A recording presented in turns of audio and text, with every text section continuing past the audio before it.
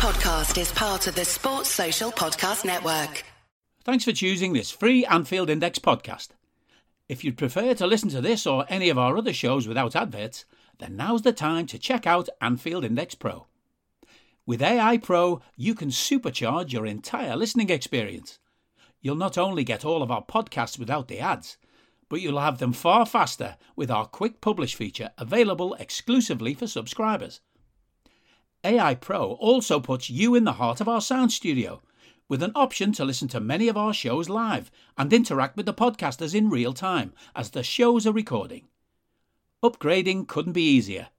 AI Pro is available on all popular podcast platforms, and we have our own apps for Apple and Android. Just head on over to AnfieldIndexPro.com and get started today. Hello everybody and welcome to the latest Anfield Index Under Pressure podcast. My name's Dan Kennett, and with me to go through the first Premier League defeat in 21 games and nearly 8 months, but what a way to break that duck again. It's going to be a difficult pod, everybody, and I hope you're sort of strapped in for the ride. But I do have our resident data collection and video analyst, Mr. Daniel Rhodes. Evening, Rhodesy. Evening, mate. I'm not sure it could have been a worse result, could we? Losing away Man United after their start of the season and their recent history is about as bad as it gets. Yeah, I think maybe I've put down maybe the most disappointing league defeat since Fulham on 7th of March 2021, which is over 18 months ago. Yeah. That's how it is. But my day's been better than yours because you've had to collect the pressing. Cheers, yeah, I have. Yes, it wasn't good. It was about as bad as it gets as well, so we'll come on to that. Yeah. Right, but and I do have our dynamic duo of sports scientists. First of all, our most qualified sports scientist, Dr. Phil Barter, from Head of Data Science at Middlesex University. Evening, Phil. Evening, mate. You all right? It's going to be a busy one for you boys. Yeah. I think it's. I was trying to think of the worst performance, but it's back. The process for me was more worrying than the actual outcome. But we'll come on to that. And our most practiced sports science, he's had more clubs than Tiger Woods. It's Simon Brundish. Good evening, Si. Evening, boys. That was very depressed there, but Bars. Jesus Christ, we're 3 games in. You sounded like your kids are all sick and you've not slept for 4 days. I mean, part of that is true, Si, but you know. He's not in the ivory tower at the moment, Si. Because he's actually at home, so he's getting withdrawal symptoms. So This is true. And it was a birthday the weekend. Back in academia, yeah. Yeah. So there you go. It was not a great birthday weekend, but you know, there you go. Yeah, not good. Right, before we start the normal match analysis, right, we are going to have to do, because this is our worst start in the Premier League for 10 years, we are going to have to do an emergency State of the Nation analysis here, because I didn't watch all the Palace game live. I've only seen the extended highlights on that one, I'm afraid, because I was away. But my biggest concern is that this is not even close to a typical Jurgen Klopp team performance. It's definitely no heavy metal, complete absence of heavy metal. More like 1980s wistful, good soft rock ballad or something. So I guess the question is why? Why is this? Why are the performances so untypical of Klopp? So I've got some quick numbers to lead us into this, coming from Adam Bates, a ghost goal at Sky Sports. So first game was Fulham. They ran 7k more. That's over half a player in real money. 7k more distance in the match than us. 426 more high intensity runs than we managed. Palace managed 3k more in distance with 48 more high intensity runs, and Man United managed 3k more in distance and 118 more high intensity runs. So, come to you first, Si. The lack of intensity. Being outrun, being outfought, why? What's going on? How do you see it? I'm just hoping it's an anomaly here. I criticised Man United last week for the exact same thing. They were outrun hugely by Brentford.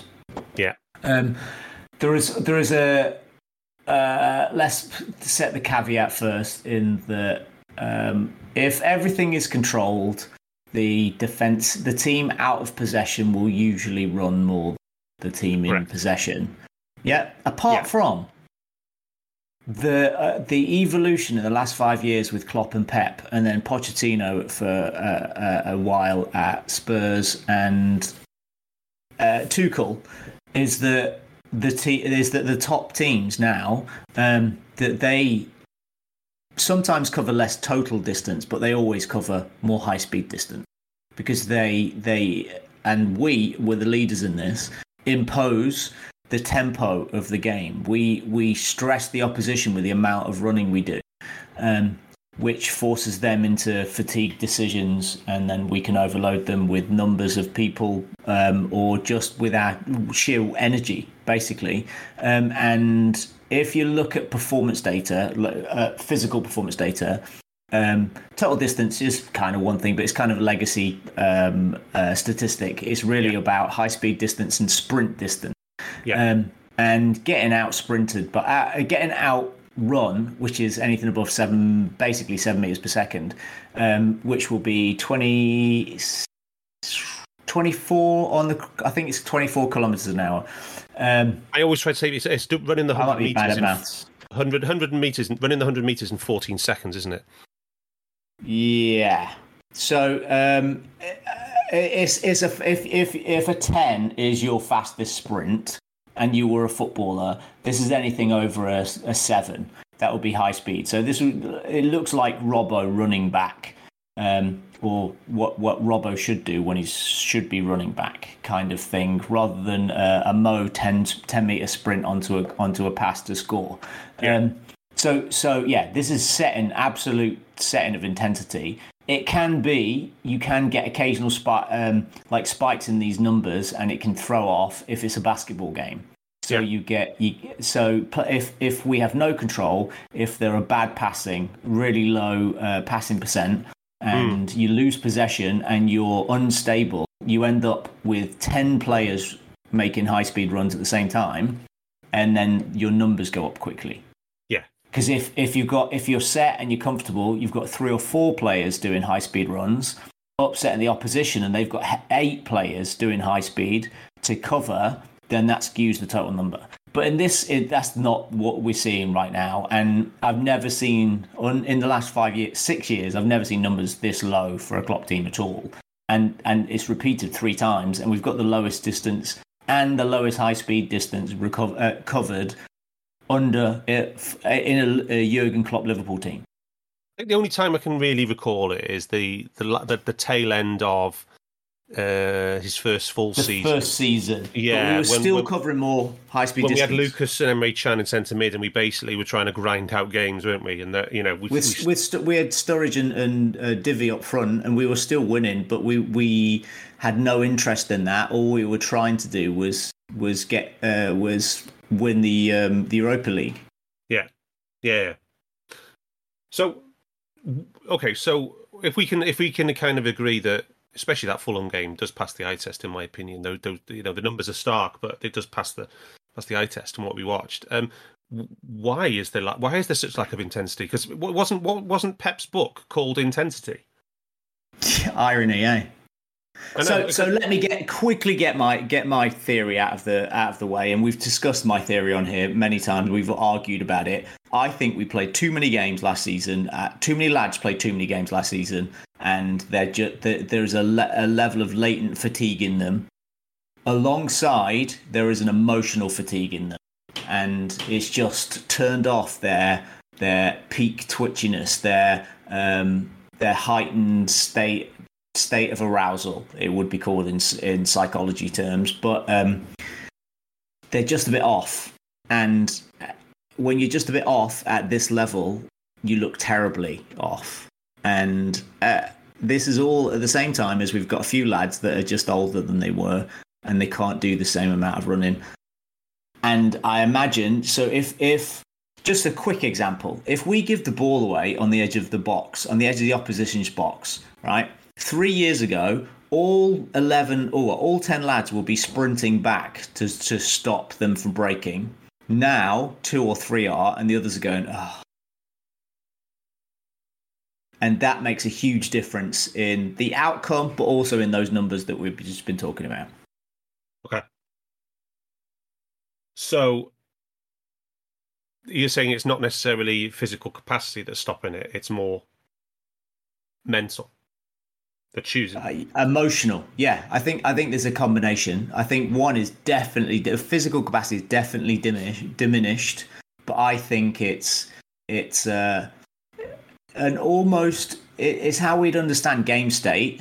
Oh God, another one's gone in, and things are just going against us. And we lived through. We're old. We lived through this when Stevie was in the team. How many times? Like you would see that Stevie would come out and he would be sulking, and he'd get like in 1 every 3 games he would do something brilliant and stick a thunder bastard in. But when he was in a poor team, that his mood would set the tempo of our team, and he would be like, "Oh God, I've got to put up with these guys again." And you could kind of it's like it's the grind in a very real sense that. After the efforts that they put in physically, psychologically, emotionally, last season, on top of the COVID season the year before, and winning the league, and it's incessant all the time, and you can't put any more effort in than they did last season in all of those aspects. Trying to be perfect, getting one of the 5 best points of all time, and you still don't win the league. That must be devastating because it's happened before. Okay. Do you know what I mean? Yeah, okay. So like without getting, so we don't want to. I don't particularly want us to go down that. I mean, that's definitely one theory. I agree with you, but I don't want us to become too self-indulgent here. I want us to try and look at things. So Rosie and Bart, we talked briefly on a pod about the Charity Shield. Might have been the Fulham pod or the pre-season preview, and we were pretty positive about the Charity Shield performance, weren't we? Yeah, I said to Si this morning about that. I thought we were good, but there were reports that the players reported being tired after that. So we did look good, true, but we did look intense as well, right? We did look intense. We had, I would say, had an element of control in midfield. I mean, I'm going to say that because that's one of my big things. And I said at the beginning, one of my caveats for the season was that we can't start this season like we did last season. Not having that basis in midfield, and I do think that's the area where a lot of what Si says rings true. You know, to go back to an old-fashioned phrase, the engine room seems to have got really tired really quickly. And also, I'd imagine in pre-season, we know Klopp genuinely plays the same set of players for the first block of games. Now, he hasn't been able to do that through injury, through whatever way they're being pulled out of games or whatever which way you want to look at that, as we might come on to. So it's not a settled 11 for that first block of games to get an established foothold of points, right? He hasn't played the same 11. He hasn't been able to play the same 11. And in the key area of the pitch has been midfield. He definitely hasn't been able to play the same 3 players, which he normally does. Right, he normally plays at least 2 out of 3 every single game for that first block of 5. And he gets in and gets 10, 12 points, and then we're off. He hasn't done that this season. In fact, I think he's three different sets, maybe. I can't remember off the top of my head. That's really bad, sorry. But I just think that's a real... So from pre-season, I'm not saying it's a bad decision, but I think they would have planned how they would normally have done. Right, this is how we're going to do it. It's come in, game 1, your second best midfielder gets injured. And your captain doesn't have a great game, so you're already right. So, okay, how do you fix that? Rosie, that Si and Bart are both ascribed very similar possible theories here, right? Where do you stand? Do you think it's all? I mean, do you think it's all personnel related? What do you say? The injuries are absolutely a factor, aren't they? But as is the age of the squad. Opta Joe posted a thing about Liverpool having 6 players aged 30 or above in the starting 11. The first time we've done that since Feb 1994. That is a factor. It has to be. If you look at the analyst who posted a squad age profile that I'll post in the group, we've got an aging squad. There's no doubt about it, and especially when some of the players that are injured are more younger, more high intensity. You might say nearly all the next generation replacement players, the ones to come in after this great team, they're all injured. Jota, Canate, Keita. And there was the other one, Nunes, and there was a fifth one as well. Did you say Jota as well? Did you say Jota? Yeah, Jota. There was a fifth one as well. I can't remember. I listed them before. Yeah, but so that's not going to help, is it, Rhodesy? So right now, the personnel is old, right? But we played old teams, old 11s last season. Si was coming on every week and telling us it's the oldest team we fielded in our history and that kind of stuff. And because the same team was Asian week on week, but we had intense performances. We did. I think what Si said, and I know you didn't want to go down that route, but I think the thing about the mental fatigue, and we can't quantify it, but it must be draining. It must be draining to get so many points in a league season and not win the title. It must catch up eventually. Yeah, so that's why we're doing it now twice. I think I got less sympathy for this because it's their job. That's what they do for a living. They pay to play football. It's still. Think about that pressure, Darth. He's like, right, 3 games in. So even after the Palace game, the pressure is already on them. They know what it's like. They know they can't afford to drop any more points. Yeah. So because they've already, 4 of the last 3, they've only won the title in 4 of the last, 1 of the last 4 seasons. And the other 2, they came within 2 points. And last season, they came within a game and a couple of goals of pulling off the historic quad, whatever you want to call it. And yet they're as Si and me said this morning, they could be the best second place team ever. But with that brings huge pressure going into a season with a shortened, rest period, the rest of it. And then you start seeing players going down like flies in front of you that you need. So that adds to I know you covered this last week, right? So let's revive. Why are we getting so many soft tissue injuries? It's really important for the people who didn't listen to last week's episode. Why are we getting so many soft tissue injuries compared to all other Klopp seasons at the start of this season? Is it how many is it? Was it 5? Is it that we've had? 7. 7. Yeah. You've got 4 hamstrings in there.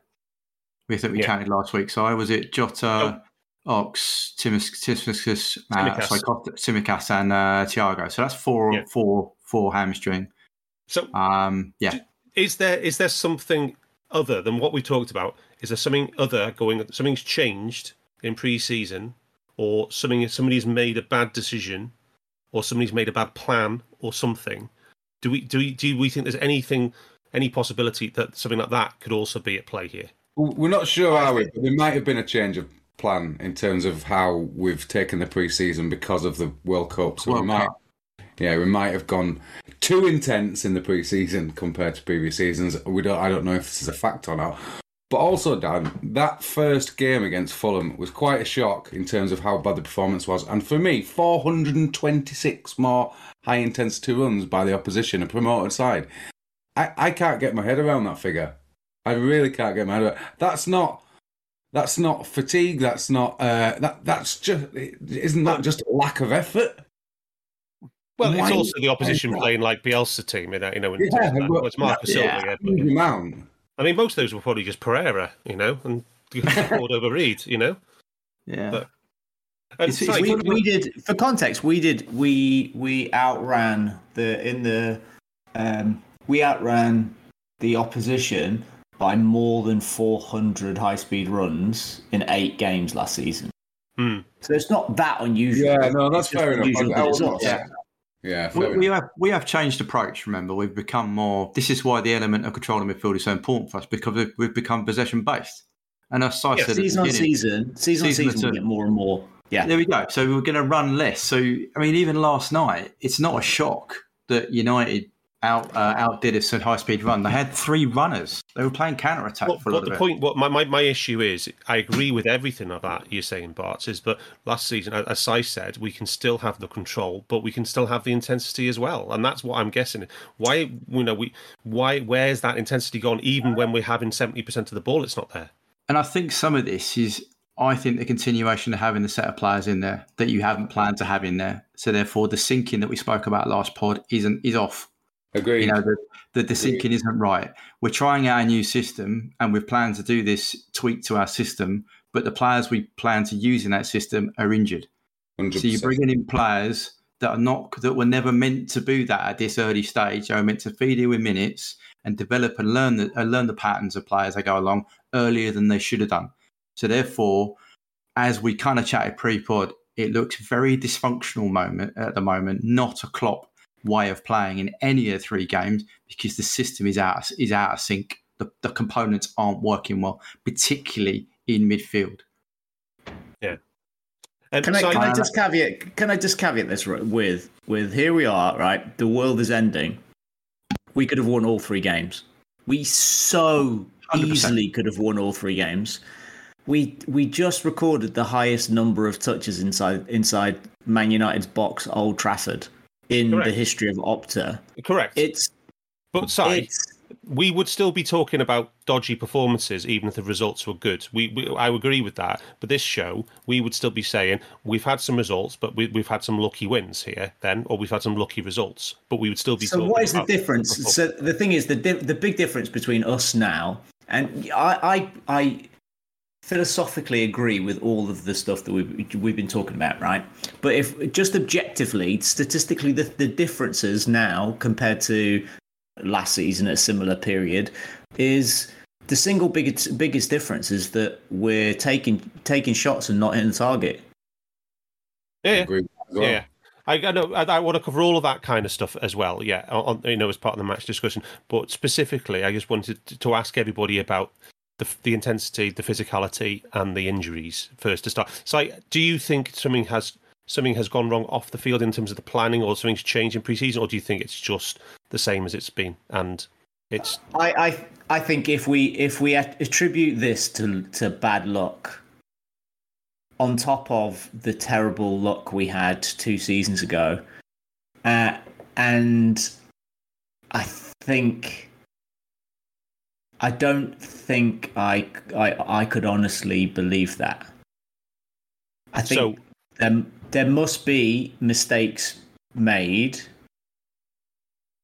That fundamentally, I believe that there have been mistakes made this season.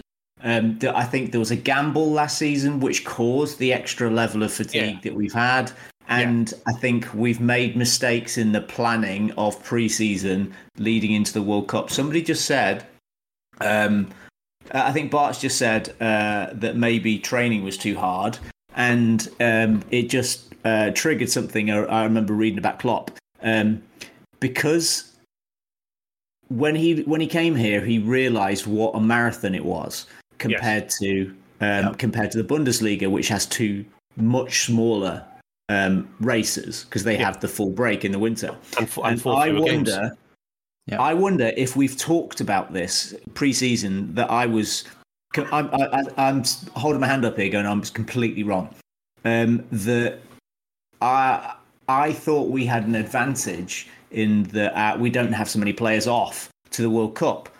So we can treat this much more like a 2-leg sprint and have players off. And I wonder how much, instead of planning for players to be peaking towards the second half of the season, I wonder if we've gone for an all-out approach now and then recover and go again in December.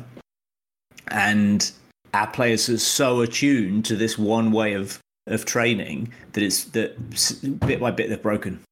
Okay, final question on this. So say that, for argument's sake, the players have been, if in quotes, overtrained in pre-season. They've been pushed too hard, right? In layman's terms, if they're tired now, is there a point where they actually get through that and then the benefits of that overtraining come through? Does that happen? How does it work, Si? Please explain to us. Yes, that's exactly how that would work, yeah. Not if they're injured. If they're trained and then they're injured and they reset. but there's absolutely a position where well, if we'd been training them to a point where we'd be peaking, basically, if my original plan was I constructed the original plan around the whole Christmas thing and having the time off, I will be planning on the squad being at peak fitness the week after next, when we start hitting the full-on grind, because we'd still be building during this phase bits of fitness, more fitness than you would ever usually do in season because of the gaps between games. And then I would be planning that our lads are peaking to begin next weekend. So fingers crossed that that's the plan, but I think probably we've gone a little bit too hard in that we've caused too many injuries which weren't planned. Yeah. And also, Si, you did say, Si, last season that the lack of injuries did have an element of luck to that as well. You're saying it on both counts, so there's an element of 100%. And that is true. You can't have the lads that we have with the injury histories that we have and the age legs that we have now, and go from basically drop 150 games missed. Season on season. That's massive. Last season we're middle of the pack while having the oldest team in the league, and a bunch of lads that get injured very regularly with big injury history. So we were a bit lucky last season for sure. So I think people need some positives right now listening, Si. So just to recap, if I've heard you right, so the players who've gone through that intense training, if they have been overtrained and are not injured, will benefit in a couple of weeks' time, and they will be fitter. And that would be my guess. My guess would be that they were still undergoing some kind of fitness training right now, like some developmental fitness training, as if this is the end of pre-season. Right. So they'll lower the load of training this week, and so that they'll be starting to peak from next. So the hardest thing they do from now on will be game day, and I think. So the biggest difference from pre-season to in-season is that in pre-season, in season, your training load for the whole week will be twice, whatever distance you cover, will be twice the distance intensity that you do on a game day. So you have 3 lots of that in a week. Yeah. In pre-season, it's 5 to 7 times that amount. Yeah. If that makes sense. Yeah, wow. Okay. And the other thing I wanted to come back to very quickly was last week, as Si, you went through it in great detail with that absolutely remarkable Klopp post-match press conference against Crystal Palace, where he actually called out his own medical team. And I've never seen Klopp in a post-match interview. He's the ultimate loyalist. He keeps everything in-house, never criticises his players in public, never criticising him. And then here he was calling out the medical team and basically not being able to give him answers on players, whether they could play, whether they could start. And that set loads of hairs running for me, basically. And then trying to find out about what's happening with the club and the so-called algorithm and everything like this. And then, so last week we had the situation with Joe Gomez. Klopp clearly wanted to start him, but was deferred to the medical advice, didn't start him, brought him on after the hour, and when the game was when we were already 1-0 down. And in this game, there's ostensibly another thing which is very, very similar to Joe Gomez, that everybody's expecting Fabinho to start, and then he doesn't, and we end up with Milderson and Harvey Elliott. Is this another algorithm, or is this just a managerial choice? And where do you have any thoughts generally about the so-called algorithm and the predictive injury software, alleged predictive injury software? Okay, let's go Fab first. I thought it must be exactly what you were thinking, the whole conspiracy thing around that he was red flagged at the last minute, and so he had to reduce his time. After the game, he was indignant in how he was. Somebody eventually asked him that point blank, and he said, basically, I pick my team, and I've got 5 fit midfielders, and I chose to not pick him. Okay. Which I find truly remarkable. It blows my mind that he chose those 3 ahead of Fabinho. Whatever form he's been in for 2 games, absolutely blows my mind. But step that aside for a second, and we'll go to. I feel like there are mistakes being made in the flagging of players. I don't know positives. if... Yes. And I don't know if that got corrected last week. There's been industry talk about the software at play being, let's be kind, too early in its inception to have full validity that controls selection of readiness of players. Yeah. So traditionally, we have been the best analytics club in the world. 100%. And I like to believe that our really, really, really smart dudes, not just the guys in the analytics at all, like in the sports medicine and in the sports science departments, they're some of the best in the very best in the world, and they have access to one of the 5 best universities in the world for doing this stuff all the time. There's constant partnership with all this stuff. I would be amazed if we've given a tech startup that kind of authority, but that is the rumor. Okay. And the industry is not. Does the industry have a good view of its this product's reputation? Do you think, or is it mixed? Should we say? I'm not sure that they think it's a great thing.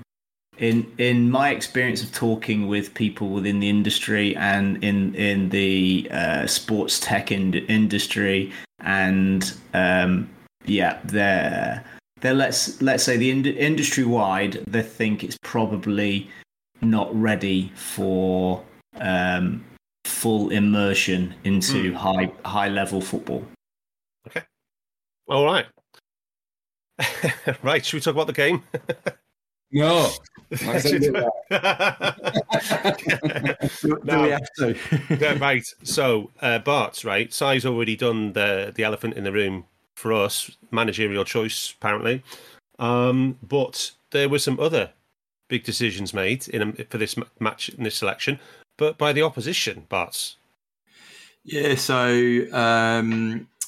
he dropped Harry and Ronnie and went with a 4-2. That's the club captain. That's the club captain. And the most highly paid player in the Premier League. Yeah, which is a bit cool, but I will give him credit to say I think it helped them a lot. Did he drop Wan-Bissaka as well? He did, yes. A £50 million fullback. £50 million fullback. He's apparently on his way out of the club anyway. So, let me just jump in. Do you know that their distance covered went up 7 kilometres after Brentford? After Brentford. That would be the difference between Ronaldo. Yeah, Ronaldo and Sancho. Yeah.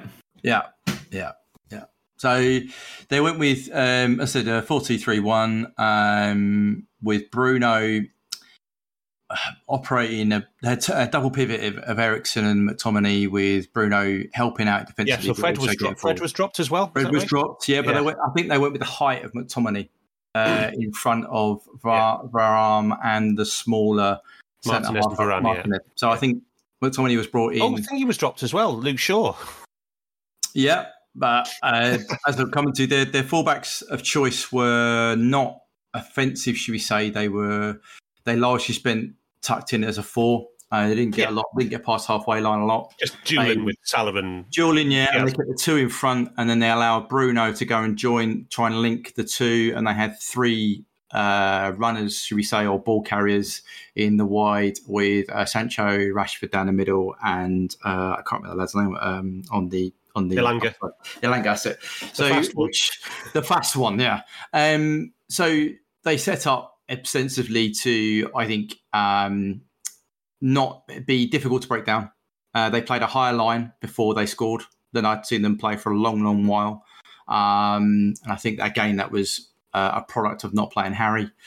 And then De Gea does like to go long, but he seemed to go long a lot into Rashford, and then they try and win the knockdowns from there with Bruno. Ostensibly, I thought, shutting off the pass inside, which made our limits easier to defend, which when we could then recycle it through our pivot into and break if we needed to. So, and once they got the goal, they did drop off another 5 yards, and sat and played counter-attack even more, which we saw in the second half, where Rashford was just basically playing down that inside left channel between Gomez and Trent, looking for a ball in behind, which eventually on the third attempt he scored.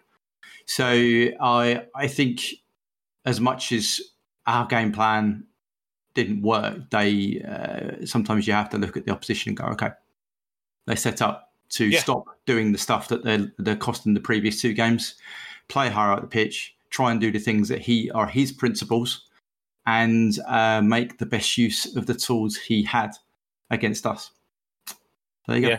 And yeah, that's I think I was chatting to somebody in the group in our WhatsApp group about I said, Pete, there's where do you draw the line between being an idealistic coach, this is the way I play, versus a results coach who says, well, okay, this is what I've got, how do I get the best results I can with these tools at my disposal?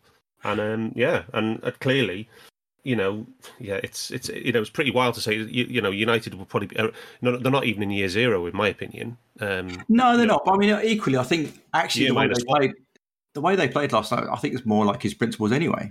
I don't think he's ever played with a player like Ronaldo up front. No, and he got rid of the wardrobe or the fridge. The wardrobe, so they could play higher up the pitch. He's still not as high as he wants to play up the pitch, but they still played higher up, so they could pack in space. And then we got Varane and things Martinez playing out from the back. Playing out from the back. Yeah. And had a shield in front. McTominay's not the best 6. They've just bought a brilliant 6 to come in and play there.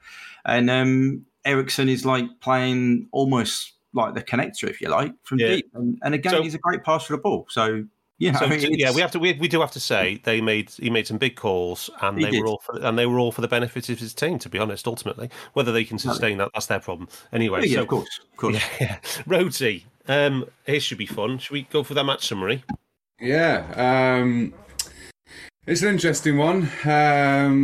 17 shots to 12 in our favour. Twice as many shots in the box, 15 to 8. As Sai touched on earlier, 45 touches in the box to 21. All looking very good away from home, but then again, as we always do, we dig down on the quality of the chances, and it wasn't in the same ballpark as them. They had 4 big chances to our 1, nearly a 20% average shot value to our 9%, and 9% is the second game in a row. So we're having a lot of more speculative efforts, which you kind of do against teams that are sitting deep, especially when they get an early goal, and that's another huge problem we've had in each game. The non-penalty XG is pretty even. Bit of a disparate spread across the models, but 1.6 to 1.9 in their favour. For the second game running, we had 3.1 non-shot XG, so we are getting around teams' box. There seems to be something working to get us there, but then we're not doing anything really when we get there. The only big chance we had was Diaz's 0.6 chance that Milner cut it back for him. We had a majority of possession. I think the key, and we're going to dig into it, is, for me, after watching the game again, doing the pressing, is some of the pressing fails that we had in this game. Every single big chance they had was from a failed press. 1.5 of their 1.9 XG came from failed presses. It really is. That's the area where we were the worst, and that's in the context of what we're saying about the intensity. If you haven't got that intensity, if you're not pressing in groups, you're not pressing together as a unit, and again, touching on what Phil said, if you've got players who weren't expected to be in this team for what the plan was, then this is likely to happen. We spoke about it last season in that Brentford game, and it's happened again, and it's happening, and it couldn't have happened at a worse time. So yeah, our underlying numbers for the 3 games look okay. We could have had more points, but we aren't creating the quality of chances apart from that last half an hour against Fulham. Roti, would you have to hand what our average shot quality conceded for the 3 games is overall? For the 3 games, yeah, let me just is it about 0.19, 0.18? It is It's 0.15 I've got. It was only... So Fulham had 9 shots and we only had one big chance. So it was only 6% against Fulham. Okay. But against Palace, it was a 1 in 5. It was 20. And against Man United, it was 0.15. So, it was really... Yeah. When they're having like a third more or half more than you... and you're conceding four big chances in consecutive games, one at home and one against Man United, even though we're having 45 touches in the box, even though we're having 16 and 15 shots in the box, it's with players in the way, Dan, isn't it? Yeah, exactly. Bodies in the blocking. Yeah. So I was looking at Understat earlier on. You can't quite get a league-wide view, but it looked to me that we were pretty much double the league average shot quality, double. So league average shot quality is 9.5, and we were at 18 point something. So just absolutely outrageous. Remember that period at the start of 2017-18 when we went? I think the first 10 games we averaged a big chance conceded from shots from set plays. Do you remember that? Oh dear me, it's pretty grim, isn't it, right now? So I think we're going to come into a lot of problems, reason why all those issues off the ball and then the opposition shot quality. But before we talk about the off the ball stuff, let's talk about those on the ball problems, because right from the get go, as well as the intensity, we didn't seem to be able to build up play in any way. Just a bit like the Fulham game, actually. It was a bit disconcerting, wasn't it? How did you see it? Our problems in build-up. It's handy that you added that extra little sentence in there because I was on mute again. Once we played out from passes between centre backs and full backs, in the first 15 minutes, our passing 58%. Like getting the ball from the back four, it's just shocking, and that was a problem. They were high intensity.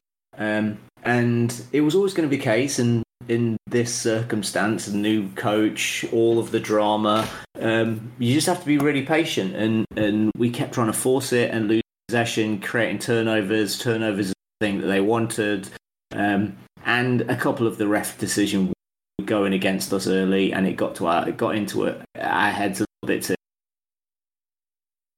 Yeah. Bart, do you want to, what did you see? Anything in addition to say on the build-up? Sorry, I was breaking out for me there. Is that final third passing completion? Was that what you were saying about? Oh, it broke up for me as well, but so just come in with your own contribution there. I noted that our midfielders, their final pass success was, Milner's 58. Harvey was good, and Hender was 82. But I think considering how high Milner was playing, you would have hoped that his passes was a little bit more accurate. Bobby again was, I think I put in the chat that he started playing a half an hour. I think he started having some touches before that. He was fairly anonymous in terms of receiving. I've got here his receiving rate for Bobby as being 74, which is not too bad for him. But I chatted in the post earlier about who received the most progressive passes on the team, and you put in actually the correct answer straight away, which is Milner with 9, which is not what you want to see. Mo was down at 5 progressive passes received. So clearly we were having issues getting the ball progressively forward into the right players, should we say. And the position of our 6, as in Henderson, was very questionable for that first half an hour particularly. Yeah, I mean the average position maps have got Bobby on the ball, is average position on the ball deeper than Milner. It's just insane, isn't it? It is, and particularly when, I think we have tweaked the system, don't get me wrong, but I don't think we tweaked it quite as much that we don't have a left side 8. We don't have a connector role at all. So for him, Milner to be playing that high, it's just, I can't fathom it at the moment. I have to say, I'm lost in terms of why an experienced pro like that is doing that, or even vice versa. our six is playing that high in advance of the ball. I don't know. Yeah. I mean, don't get, as I said, United were clever. I thought at times they blocked the pass into our six, into our midfield. Yeah. When the ball was out wide, there wasn't the easy ball in. Sometimes it's easy for us to find Fab and then he'll go out the other way, or he'll find Thiago and we'll go out. They did work hard to block that ball in. But still, I would have thought the obvious was protect the back four and drop in to receive rather than go high to receive, which is seemingly what Hendo's default position was. I'm not there for an option, so I'll go higher to receive it rather than actually I still need to protect my two centre halves. I'll drop in to receive it. So, yeah, I thought there was some issues in that certainly that early part. I mean, there was 2 chances before the actual goal where they put a ball straight through where our six should be, in between the two centre halves, hit the post, and I think Gomez or Trent blocked the other one as well. So I think there were warning signs before the first goal occurred. Yeah. Okay, so I think is Sai? Are you back, Sai? Where did I go? Oh right, okay, yeah, okay. How did you? You said I was breaking up or something, but yeah. Oh, you're back now. That's fine. What I said was that amongst the midfield, our passing percentage in the first until they scored was 68%. So our back four passed the ball to each other, but as soon as the ball went into the opposition's half, it dropped to 68% in a minute, which is shocking. Yeah. Just correct turnover. There's real. We've talked in the beginning of the season about partnerships and how partnerships are going to be how we build a team and how we go through phases is really important to have specific pairs of attacker and midfield. Otherwise, you're going to get clogged up in midfield. Nobody going long and there's nobody connecting. And that's exactly what we have from this midfield here when it's set up so that James Milner is your third man runner as the attacking threat from midfield. And we've got Bobby dropping deep. We've talked all along that Diaz gets too involved in the build-up phase really, really early. So we had 2 lads that were dropping deep at the same time into the same 5-metre space right next to Jordan Henderson. And nobody was filling that space. It happened twice where Milner went beyond Bobby, and we actually got in one of those times, but he was so slow for ran back from Madrid and caught him. He got a shot off. That's a real problem.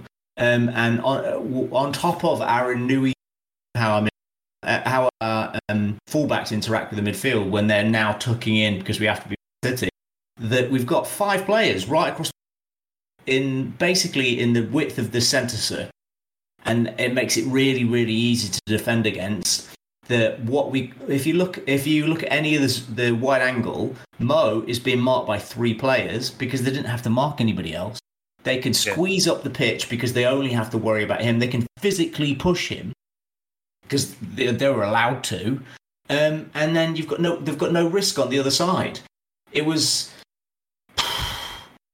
So we played into Man United's hands. It's easier to press when you're just in the middle of the pitch. You're not using the width of Old Trafford. We played into their hands, and they did the best version of the thing that. Yeah, and I know there's lots of different passing networks these days, Si, but I just put the Mark Our Stats one in there because Salah is not connected to anybody in our team, not one. He doesn't have a single connection. It's awful. And give the ball to your best player. Yeah, exactly. We've talked many times over the years about how the system. Bob Paisley used to say you need 8 men to carry a piano and 3 men to play it. Yeah, basically in new money, you basically say the system needs to facilitate your best attacking player, which is Mo Salah. And it was the complete opposite. The system against Man United. The system was facilitating James Milner because he was the one who was receiving the progressive passes, the most in the team, most in terms of distance and the most in terms of number. It's just insane. How can you have a player like Mo Salah and not have your whole game plan around trying to facilitate and get the best out of him, Si? I just don't get it. And we've seen that when we do that, the results are always there, especially the link between Trent and Salah. And in this game, we were looking at the average position maps. There's 3 players basically in the same spot with James Milner ahead of our number 9. It's just madness. Yeah, crazy. Final thing I wanted to talk to you. I need you guys to talk to me about, because I just don't understand this, right? Bart's and Sai, is Trent's tweaked role this season. What is the idea, and why are we doing it? Can you explain it to me in really simple terms? Because I'm really struggling with this one. We talked about this in depth, like last week, the week before. It's that's just week. the launch. Give me the abridged version. The launch pad. Go, Bart. Basically, we chatted about last week, and Pep's big thing is to tuck the fullbacks inside, push your 8s on. Yeah, like he did with Bayern. Yeah, I know that. Like he did with Bayern, right? And we said last week that he could do it at City because his 8s are vastly superior to a lot of other midfielders. Oh, we're just copying City is the answer. Kind of, but we're not doing it on the left, right? Robbo hasn't got the nuances to that. So we're putting, in effect, the idea, I think, is to put your best ball player, Trent, into that tucked-in position in a more advanced, more centralised playmaking role.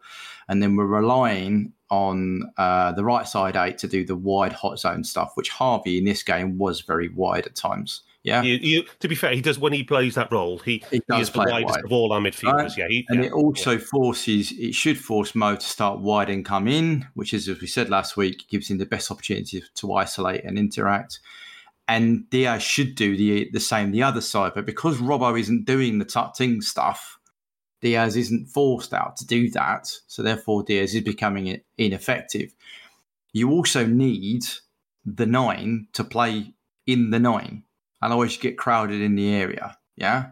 And as Sai alluded to in the first 5-minute chance, if your third man runner, the left 8, is going to be pushed on to do that, they need to be fairly mobile and athletic and quick to get on to the chances that you get in, because they're going to make the run in behind, yeah, to make those chances. So the idea is you get your because traditionally your midfielders are very good on the ball, talented, good passers, yeah.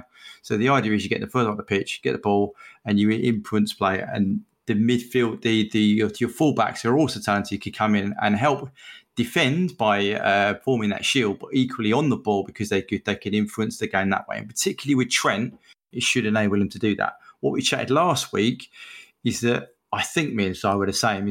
I think we both prefer Trent to be in the hot zone delivering rather than bogged down in the middle, where he could be marked by 2 or 3 players and not get on the ball as much. And equally, when he's out wide, he can switch to play more, which enables us to stretch them more. And equally, if Robbo's not going to do it, then the system isn't working on the left-hand side. Yeah, because if you look at a lot of the problems, there was a massive hole in the left-hand side. Yeah, I don't know about you Bart, but in this game, I guess too many times I saw Trent either in the right 8 position or even the 10 position, waiting for the ball to come to him, and it never arrived. And it just seems, and this is him to me. He should be the one out wide getting it into other people. And this is what we said last week. And this is also him learning the nuances of the role, right? If he's in the 10, he's probably too high to wear the right 8. You know what I mean? It's a little bit too high to do that. So you don't see Walker, for example, doing that at City or Cancelo going that high. So that's where he's learning the role. But in doing so, we're completely nullifying our best playmaker, I think. But, I mean, hopefully... The plus side of it is the rotations that he could have with Harvey and Mo could be quite exciting if we get it right. Yeah, those Harvey staying wider. Yeah, or rotating in, Mo coming in, Trent going out. Does that also mean, Barnes, that Harvey has to be more of a surrogate right back as well? Oh, no, just... Wow, he's not been tasked to at the moment, is he? I haven't seen him break sweat to go and do that. That's what I mean. Yeah, because so by Trent only going into midfield, he can still come back. Yeah, and if you're playing Fab, if you've got the 6 playing centrally where they should be as well, or to the left of that quadrant, if you like, he can drop in, and your right side centre half can go out and cover.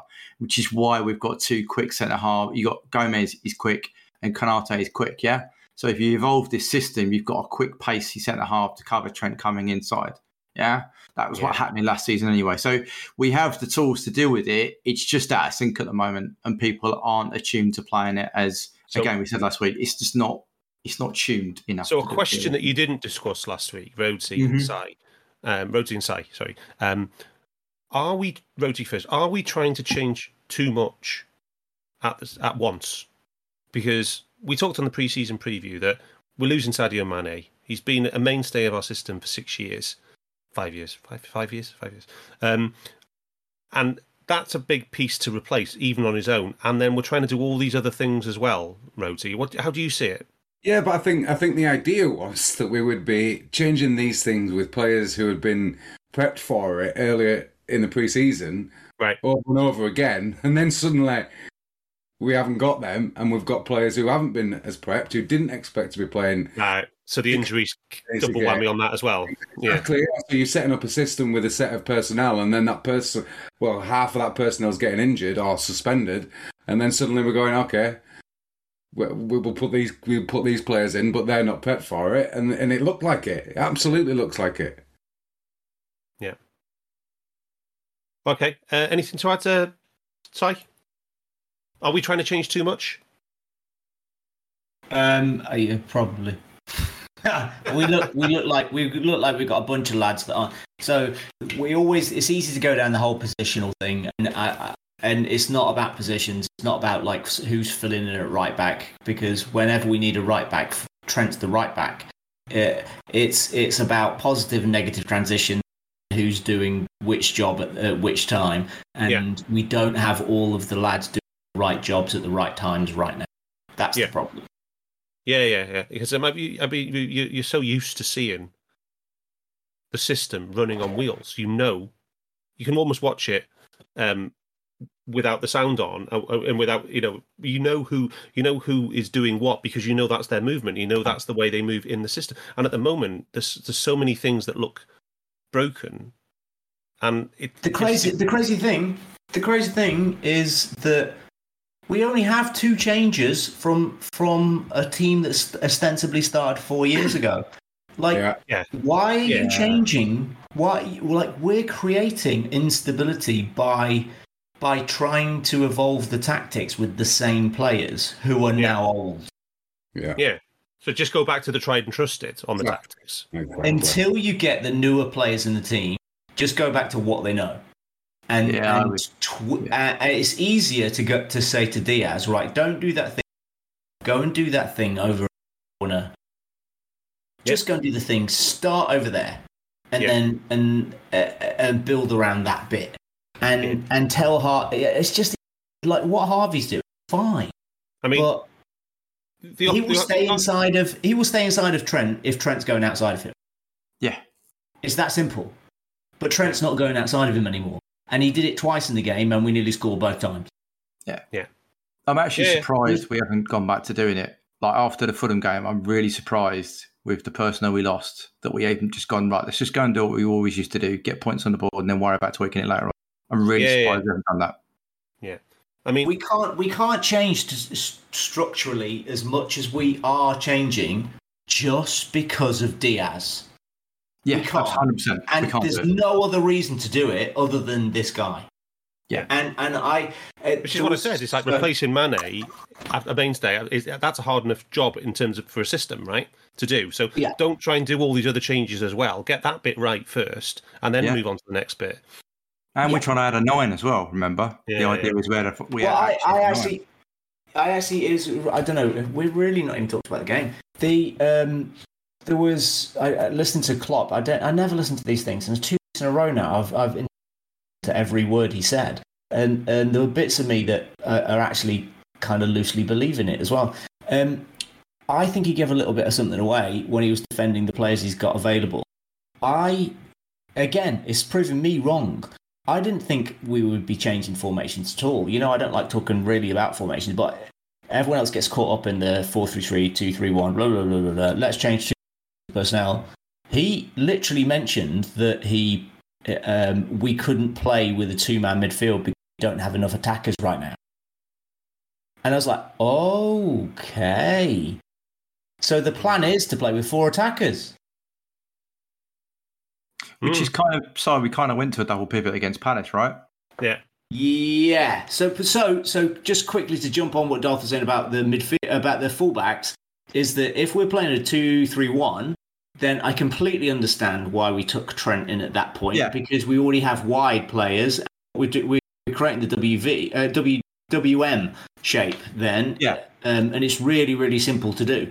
But I'm not convinced. I'm not convinced at all that Bobby is even part of any of this, because I don't know if he's a player in training. Still, you also need a working double pivot for that to work, right?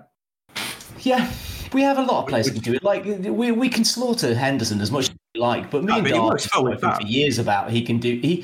Henderson can play as a double six. Yeah, he did all right against Palace against Fab, but with him and Milner, they weren't playing a double pivot. No, they were not playing a disciplined role in midfield. No, so yeah, I think we can all agree that. Can we talk about another red flag, Rhodesy? Yes. So the off the ball stuff. We talked about all this horror show on the ball. The off the ball was arguably even worse. Yes. So this is it's an interesting one about the intensity, because we played against Palace in that first half at least. I thought our intensity were there with the pressing.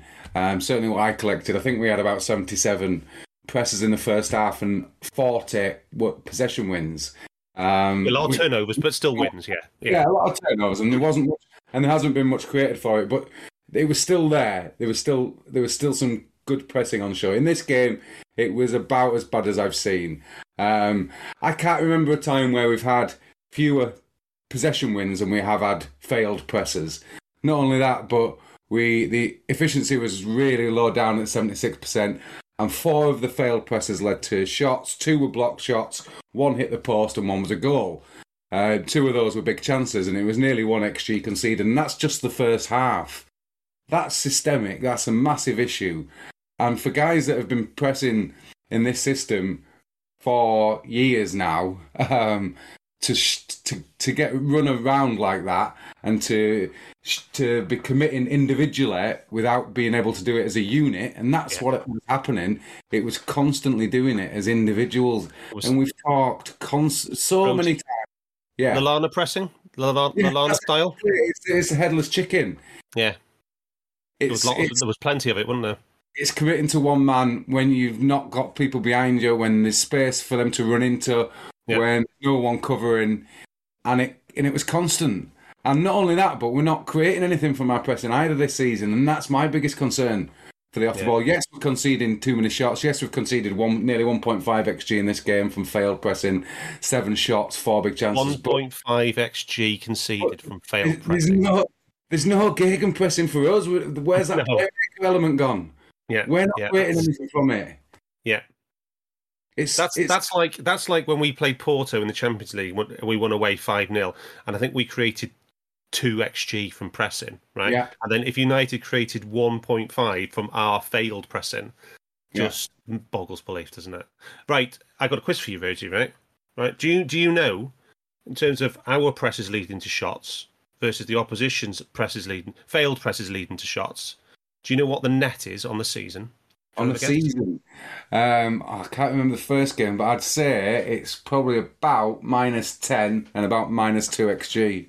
Oh, I haven't got the XG figures, but it's -7 shots. We've had 3 in 3. Yeah. We've had 3 presses leading to shots in 3 games, which is low. Usually we're averaging around 2.5 shots per game from pressing, and we've only got 3 so far this season. And we've never been as high as over 3 leading to shot per game, never. Yeah. And so a -7 on the season. Now, that is absolutely symptomatic of a broken double red flag, broken system. Yeah, we're not getting any production from it, and it's leaving us vulnerable.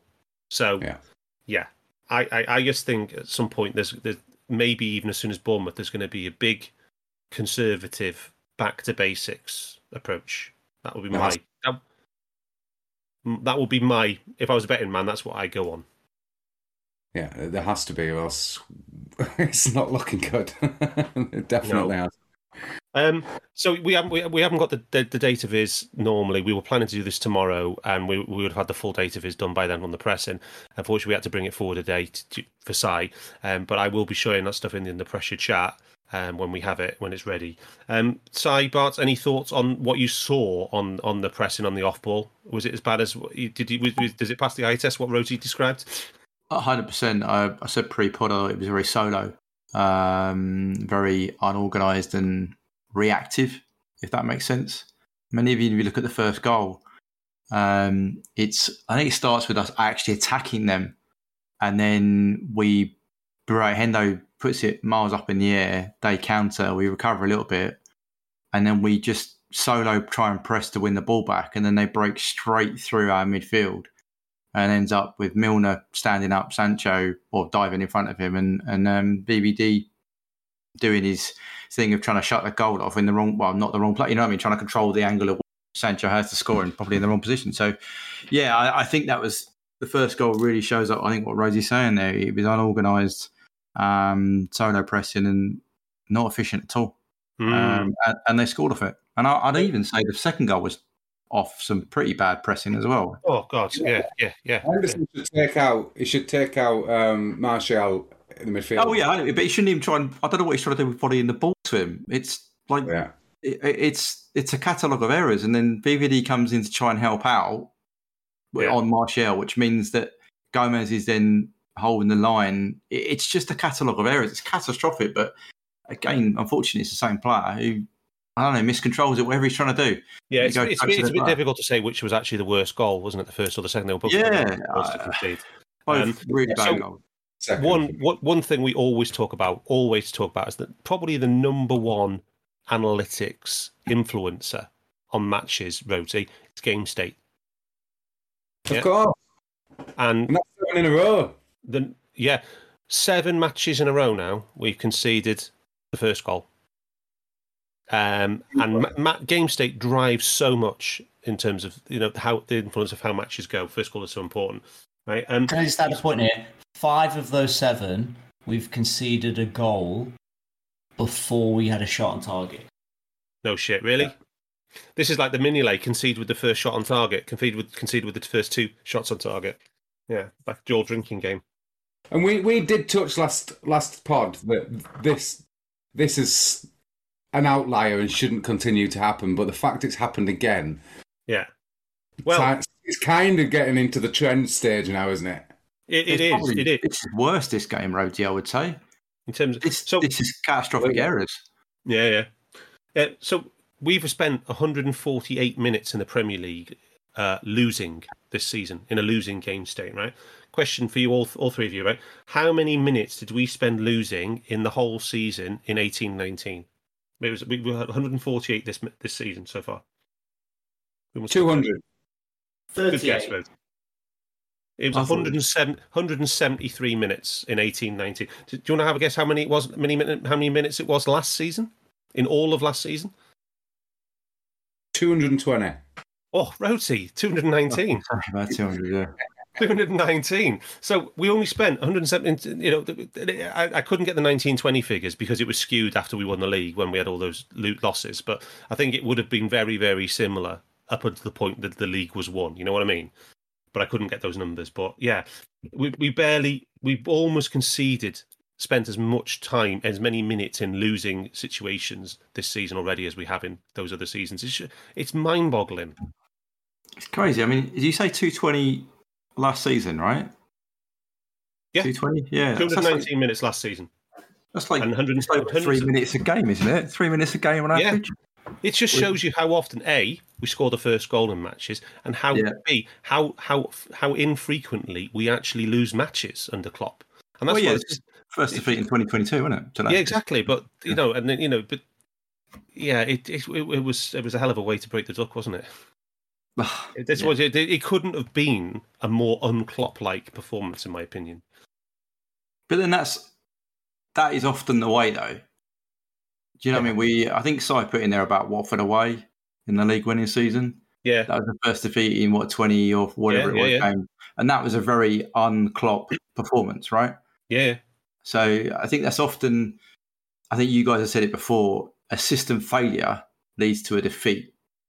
We are normally quite good at working through things without a complete system failure and getting the points or getting a point. This was, in my mind, a complete system failure.